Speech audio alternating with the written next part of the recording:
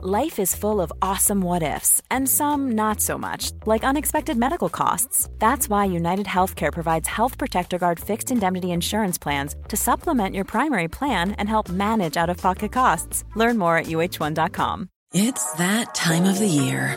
Your vacation is coming up. You can already hear the beach waves, feel the warm breeze, relax, and think about work. You really, really want it all to work out while you're away. Monday.com gives you and the team that peace of mind. When all work is on one platform and everyone's in sync, things just flow. Wherever you are, tap the banner to go to Monday.com.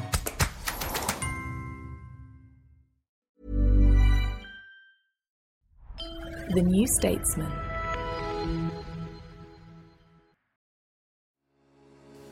You're listening to audio long reads from The New Statesman, the best of our reported features and essays read aloud. In this episode, how Chile almost democratized big tech. Written by Evgeny Morozov and read by me, Catherine Hughes. The link to read the article online is in the show notes. On the 1st of August 1973, a seemingly mundane diplomatic summit took place in Lima, Peru. But there was nothing remotely mundane about the summit's revolutionary agenda. The attendees, mostly high-ranking diplomats from Bolivia, Chile, Colombia, Ecuador, and Peru, aspired to create a more just technological world order. A world order that may have prevented the rise of Silicon Valley and of big tech along with it. A good first step, they thought, was to join forces and explore ways to curb the growing influence of multinational corporations. This was particularly pressing in the realm of advanced technologies, the majority of which originated from the US and Western Europe. These technologies often had to be imported to Latin America at exceedingly high costs. One study found that between 1962 and 1968, Chile alone saw its payments for tech services doubled, with the country's companies paying for many expired or non-existent patents. It was in order to avoid such absurd external obstacles that the 5 nations gathering in Peru had signed the Andean Pact 4 years earlier, a regional free trade agreement of radical, almost extinct kind. It aimed to facilitate the collective pursuit of industrialization and economic development. Through it, the 5 countries would pool their political power and try to avoid the steep costs associated with importing foreign technology. The pact also fostered the establishment of joint research and development projects to create domestic alternatives. Orlando Letelier, then serving as foreign minister under the socialist president Salvador Allende, led the Chilean delegation. His speech in Lima echoed the radical aspects of Allende's technology agenda, noting that we live in a world where the Roman concept of property, when applied to technology, fosters exploitation. Letelier highlighted the increasing technological dependence of the region. Today, he lamented, approximately 500 multinational corporations control 90% of the world's productive technology. To mitigate such disparities, Letelier called for the creation of a new international institution. It would facilitate developing countries' access to the benefits of advanced technology and research, including patents, in a manner akin to how the IMF grants them access to financial capital. Admittedly, this proposed International Technology Fund would need to adopt a less prescriptive approach than the IMF and be less subordinate to the US. Here was a blueprint for an alternative technological world order, informed by an insight lost on most of today's technology analysts. A country's technological backwardness is often the result of a long-running geopolitical and geoeconomic factors. It almost never stems simply from rigid bureaucracy or the lack of an innovation culture. In other words, success in the global technology game was a factor of a country's power and sovereignty, not of its inventiveness and openness to new ideas.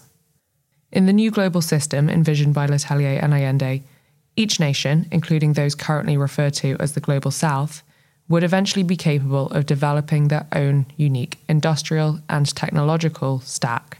This strategy would prevent them from having to rent various technologies, think of cloud computing or artificial intelligence today, from the multinationals, thereby halting the cycle of their own technological and economic dependency.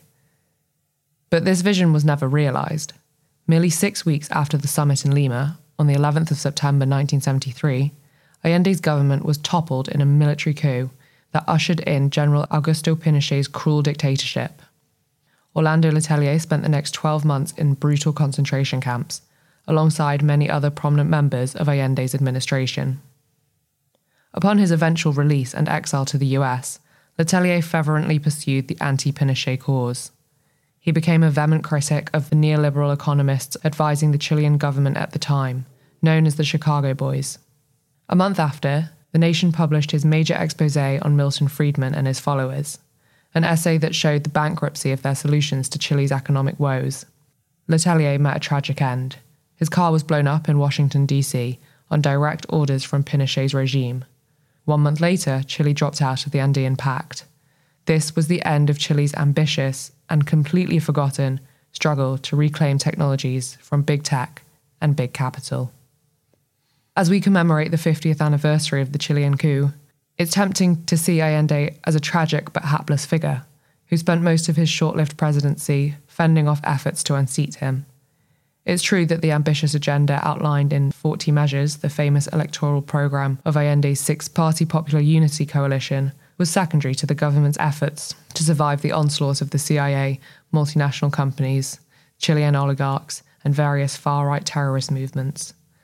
And yet, for all the problems and crises, there were plenty of radical, utopian, and even otherworldly initiatives that still have the power to inspire us today. Surprisingly, many of them had to do with technology. Letelier's push for the tech equivalent of the IMF was just one of many examples. Common to all of them was an understanding of technology through the lens of geopolitics and heterodox economics, a lens that got destroyed by the global neoliberal transformation that followed the coup. While Pinochet embraced the Chicago School of Economics, Allende's government was the beneficiary of what might be called the Santiago School of Technology. And as we contemplate a post-neoliberal future free of the Chicago Boys' influence, we have much to learn from these humbler but wiser Santiago Boys. The Santiago School owes its existence to the fact that the UN Economic Commission for Latin America and the Caribbean, CEPAL, is quartered in the Chilean capital. For the first few decades after its launch in 1948, this institution challenged the mainstream account of free trade and technology's role in it, which has been espoused by economists in Chicago and MIT. Imagine a richer country selling cars to a poorer one, which, in turn, reciprocates with bananas. As the two specialise and introduce technological innovations, prices of both commodities fall. Everyone is happy, progress marches ahead. The CEPAL economists disagreed with this rosy prediction, arguing that, over time, the developed countries tend to come out stronger from such trades. First, technological innovation benefits the car manufacturers more than it helps the banana growers. You can't 3D print tropical fruit. Second, rich countries that typically produce more advanced goods also have the powerful trade unions, who in defending the interests of their workers also prevent the prices of cars from adjusting as swiftly as those of bananas. The CEPAL economists argued, in a world of ever-sophisticated technology, free trade favours the rich and the powerful. Over time, it takes more and more Latin American bananas to pay for one European car. To quote one important participant in this debate, the former Brazilian president Fernando Henrique Cardoso, then a mere academic, the invisible hand of the market resembles that of the wicked stepmother. Instead of correcting inequalities, it aggravates them.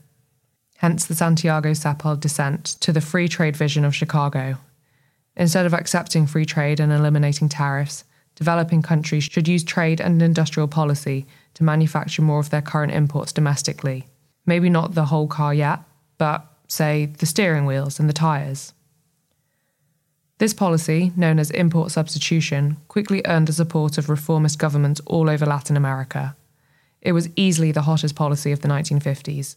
But a decade in, some dissenting Santiago-based economists and sociologists, many of them, such as Cardoso, were Brazilians fleeing from the country's own military coup of 1964, well, they began to grasp its limits. For one thing, you can't simply make steering wheels the way one grows bananas. It requires expensive machines and the kind of know-how protected by intellectual property laws. If a country simply imports them from the US and Western Europe, all in the hope of industrialising and building advanced industries, it risks developing an even greater dependence on the advanced economies and multinational corporations.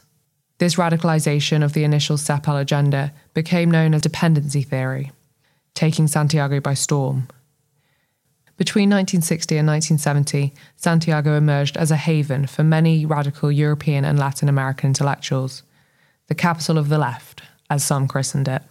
For all its flaws and inconsistencies, dependency theory got one thing right. It correctly identified technology as the latest frontier of power and accumulation, and doing so a good decade before Apple was even founded. As Andre Gunder Frank, a Chicago-trained German economist who defected from the neoliberal camp to teach in Brazil and later Chile, wrote in the mid-60s, American technology is becoming a new source of monopoly power and the new basis of economic colonialism and political neocolonialism. He may as well have been talking about quantum computing, 5G, or artificial intelligence. If you're enjoying this episode, you might like to listen to more. All our audio long reads are available in their own feed. Search audio long reads in your podcast app or follow the link in the episode notes.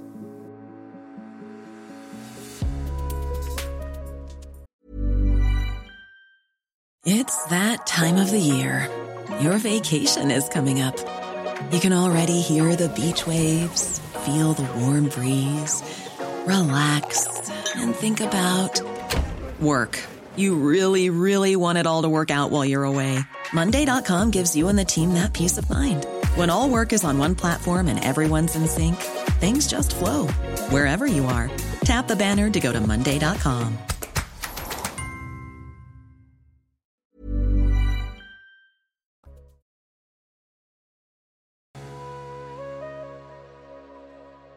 Without its own technological and scientific base, a country that assembled cars was as dependent as a country growing tropical fruit. As the Brazilian anthropologist Darcy Ribeiro, a friend of Allende's and a distinguished member of the Santiago School, put it at the time, there's not much difference between being a banana republic and a Volkswagen republic. The reason why the Santiago stance on technology seemed so radical was, in part, because it undermined the rosier orthodox account furnished by modernization theory, which shaped much of Washington's stance in the Cold War. From their perches at MIT, Stanford, and the Rand Corporation, modernization theorists argued that technological and economic progress went hand in hand. Thus, as long as countries could arrive at a takeoff point, mostly by borrowing the solutions that had worked in North America or Western Europe, their upward developmental trajectory was assured. The Santiago School disagreed, seeing foreign control over technology as a key bottleneck on the road to development. Instead, they advocated building up a nation's own technological capacity for, as Allende once colourfully put it, we have a right to our own solutions. But it wasn't just a matter of trade and industrial policy, as Seppel had been preaching for decades. It also involved confrontations with multinational companies that stood in the way of technological progress, the radicalisation of engineers and scientists who often hid behind the neutral veneer of science, and experimentation with new computer-based tools of planning and management to show that bureaucracy can be just as effective at managing the economy as the market. Chile was naturally the main testing ground for the policy prescriptions of the Santiago School. For example, a year or so before Allende came to power, Chile established a government agency called the Institute for Technological Research, INTEC. It was tasked with helping national companies and ministries acquire domestic technological expertise. In essence, INTEC centralised technological expertise in a single government agency and made it available to industry. This was to reduce Chile's dependence on foreign technology and expertise, all while building up local capacity. In a sense, INTEC was the anti-McKinsey of its era. Instead of helping to downsize the public sector and make it more market-friendly, it leveraged the knowledge of designers, scientists, and engineers to serve national development. INTEC was housed in a much bigger institution of the Chilean state, the State Development Corporation, Corfo. Its remit had been to mobilise domestic and foreign capital to spearhead the development of important new industries, such as steelmaking, crucial to Chile's industrialisation efforts. Corfo partly shared in the Santiago School agenda, but it was also closely tied to Chilean industrial capital. As a result, it became a frequent target of attacks from the left, including from a young senator called Salvador Allende, who thought it was not strategic enough, especially when it would spin off and privatise the industries it had nurtured. When Allende came to power, it finally became possible to radicalise Corfo and use it to accelerate Chile's pursuit of technological sovereignty. This is, for example, how the Allende-era Corfo launched the National Electronics Company, which was tasked with building a semiconductor plant in the north of the country. This would have allowed Chile, once a mere exporter of nitrates and copper, to become a technologically sophisticated economy, capable of meeting its own development needs. Had Allende been allowed to enact the other policy prescriptions of the Santiago School, Chile may have evolved into a South Korea or Taiwan of Latin America. Unlike them, though, Allende's Chile was not a right-wing authoritarian state that suppressed workers' rights in favour of industrialisation. The coup destroyed this possibility of a left-wing and fully democratic industrialisation in Latin America. Allende's pursuit of technological sovereignty required much more than dispatching in-tech consultants to rationalise production. He also needed to be confrontational, not least because some of Chile's most important telecommunications, including telephones and telexes, were in the hands of the very foreign technology multinational that the Santiago School saw as detrimental to national development. That company was ITT, and by the time of Allende's election in 1970, it had a highly controversial reputation in the region. With roots in Puerto Rico and Cuba, ITT quickly established itself on US territory. During the 1920s, it used its founder's connection to Wall Street to rapidly expand in Latin America. This greatly helped the American state win the battle for global telecom supremacy against the UK. By the early 1950s, ITT was widely disliked by many of its local customers, who complained that it was charging exorbitant fees but barely invested in infrastructure upgrades. As a result, local economies stagnated. Left to the forces of the market, telecommunications, an important factor of economic development, became an obstacle rather than an enabler. The young Fidel Castro, then an aspiring lawyer, even sued ITT's local subsidiary in Cuba. His law firm won the case, but it was reversed by the country's dictator, Fulgencio Batista. As a consequence, ITT was one of the first companies Castro nationalized in 1960, shortly after the Cuban Revolution, a year earlier, had brought him to power. Castro's boldness may have inspired Leonel Brizola, a radical governor in Brazil, who in 1962 proceeded to do the same with ITT's local properties in his state. There seemed little desire to let these Latin American techno-nationalists do as they pleased. The company mobilized its allies in Washington and humiliated Brazil into paying a hefty price for such nationalization. While Brizola and his brother-in-law, the country's then leader João Goulart, were painted as communists siding with the Soviets. 2 years later, Goulart was overthrown by the Brazilian military. None of this deterred Allende. During his 1970 presidential campaign, he promised to nationalize the firm and put engineers, rather than managers, in charge of strategic decisions. ITT gave money to Allende's political adversaries in Chile to try to prevent his victory. When Allende did win, it kept looking for ways to destabilize him, including by pressuring Washington to cut off its loans to Chile and suspend technical aid. So Allende simply went ahead and took over the company. By today's standards, it was an unprecedented blow against the power of big tech. From now on, ITT, just like hundreds of other strategic companies nationalized by Allende's government, would be run from Corfo, the State Development Corporation, and its focus would be the national development strategy, not boosting profits. This proved easier said than done. The initial phases of Allende's revolution were so exciting that workers at many enterprises that were not initially deemed strategic, including a caramel factory, demanded that they be taken over as well. Second, the US ambassador, and surely he wasn't alone, did his best to deprive Allende of cadres who could run these nationalized firms. This was done by spreading what today we would call fake news, that Allende would eventually close the borders and prevent managers and engineers from leaving the country. So now, they all had to move out. This was the context in which Allende embarked on a startling initiative to use computers and telex networks to make up for the lack of qualified managers. Project Cybersyn.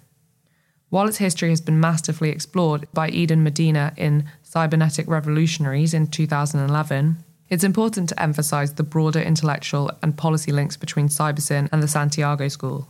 First of all, many of Allende's young economists and engineers were steeped in the world of dependency theory. Some of them even brought courses on development and dependency to the engineering faculty of their universities. Once these youthful technocrats moved to government positions in the Allende administration, they surrounded themselves with many of the Brazilian dependency theorists who were in exile in Chile at the time. Others, such as André Gunda Frank, were in Santiago to offer advice and criticism. Second, Cybersyn was a project that grew out of Corfo and was housed in Intac, Chile's state-owned consulting firm. Third, Cybersyn was meant to furnish the software for the practical realization of the theoretical aspects, such as the nationalization of ITT, preached by the dependency theory. And just as the Chicago School and neoliberalism eventually found allies in Silicon Valley's platforms, the Santiago School and its brand of technology-aware dependency theory made good use of socialist cybernetic software, such as Cybersyn. The realization of that original Santiago vision today would certainly require newer and better software. Yet the approach's basics, the idea that technology is geopolitics by other means, that technological progress is no guarantee of social and economic progress, and that power is what allows some countries to innovate and condemns others to stagnation, remain highly relevant in our world of big tech. Granted, Allende was hardly a tech wizard. In fact, he made plenty of tech blunders. At one point, even inviting ITT to check his office for bugs. Yet it was under his leadership that a minor Latin American country systematically pursued a geopolitically informed technology policy, and it didn't shy away from confronting powerful corporate actors. It's this bold stance, combined with an intellectually dynamic framework, that made Allende's demise a tragedy. The 1973 coup not only deprived Chile of its precious democracy, it also robbed us of a world in which countries could stand up to powerful companies, defend their own technological sovereignty, and harness innovation to build a more equal and just world. Instead, the problems that affected Chile in the pre-Allende period became the problems of the whole world, or at least the world outside Silicon Valley. What the Uruguayan writer Eduardo Galeano, a friend of Allende and part of the broader Santiago School universe, wrote of his region in his classic Open Veins of Latin America still rings true. Latin America is condemned to suffer the technology of the powerful, which attacks and removes natural raw materials and is incapable of creating its own technology to sustain and defend its own development. Only today, his insight applies to the whole planet. What we got instead was a world run by half a dozen ITTs, all legitimised through the notion that innovation is a matter of ideas and ideals, not of sheer power relations and military strength.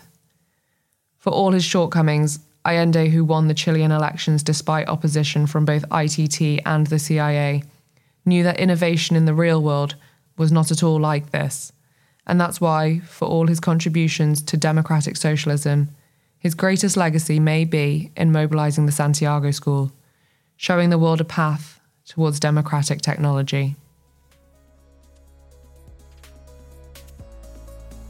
You've been listening to audio long reads from The New Statesman.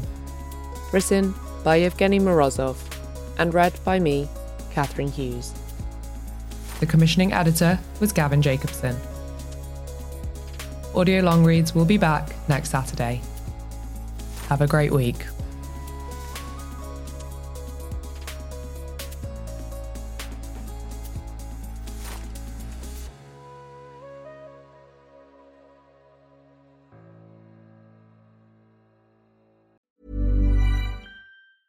Small details are big surfaces. Tight corners are odd shapes. Flat, rounded, textured, or tall. Whatever your next project, there's a spray paint pattern that's just right. Because Rust-Oleum's new Custom Spray 5-in-1 gives you control with 5 different spray patterns. So you can tackle nooks, crannies, edges, and curves without worrying about drips, runs, uneven coverage, or anything else. Custom Spray 5-in-1. Only from Rust-Oleum. Planning for your next trip? Elevate your travel style with Quince. Quince has all the jet-setting essentials you'll want for your next getaway, like European linen, premium luggage options, buttery soft Italian leather bags, and so much more. And is all priced at 50 to 80% less than similar brands. Plus, Quince only works with factories that use safe and ethical manufacturing practices. Pack your bags with high-quality essentials you'll be wearing for vacations to come with Quince. Go to quince.com/pack for free shipping and 365-day returns.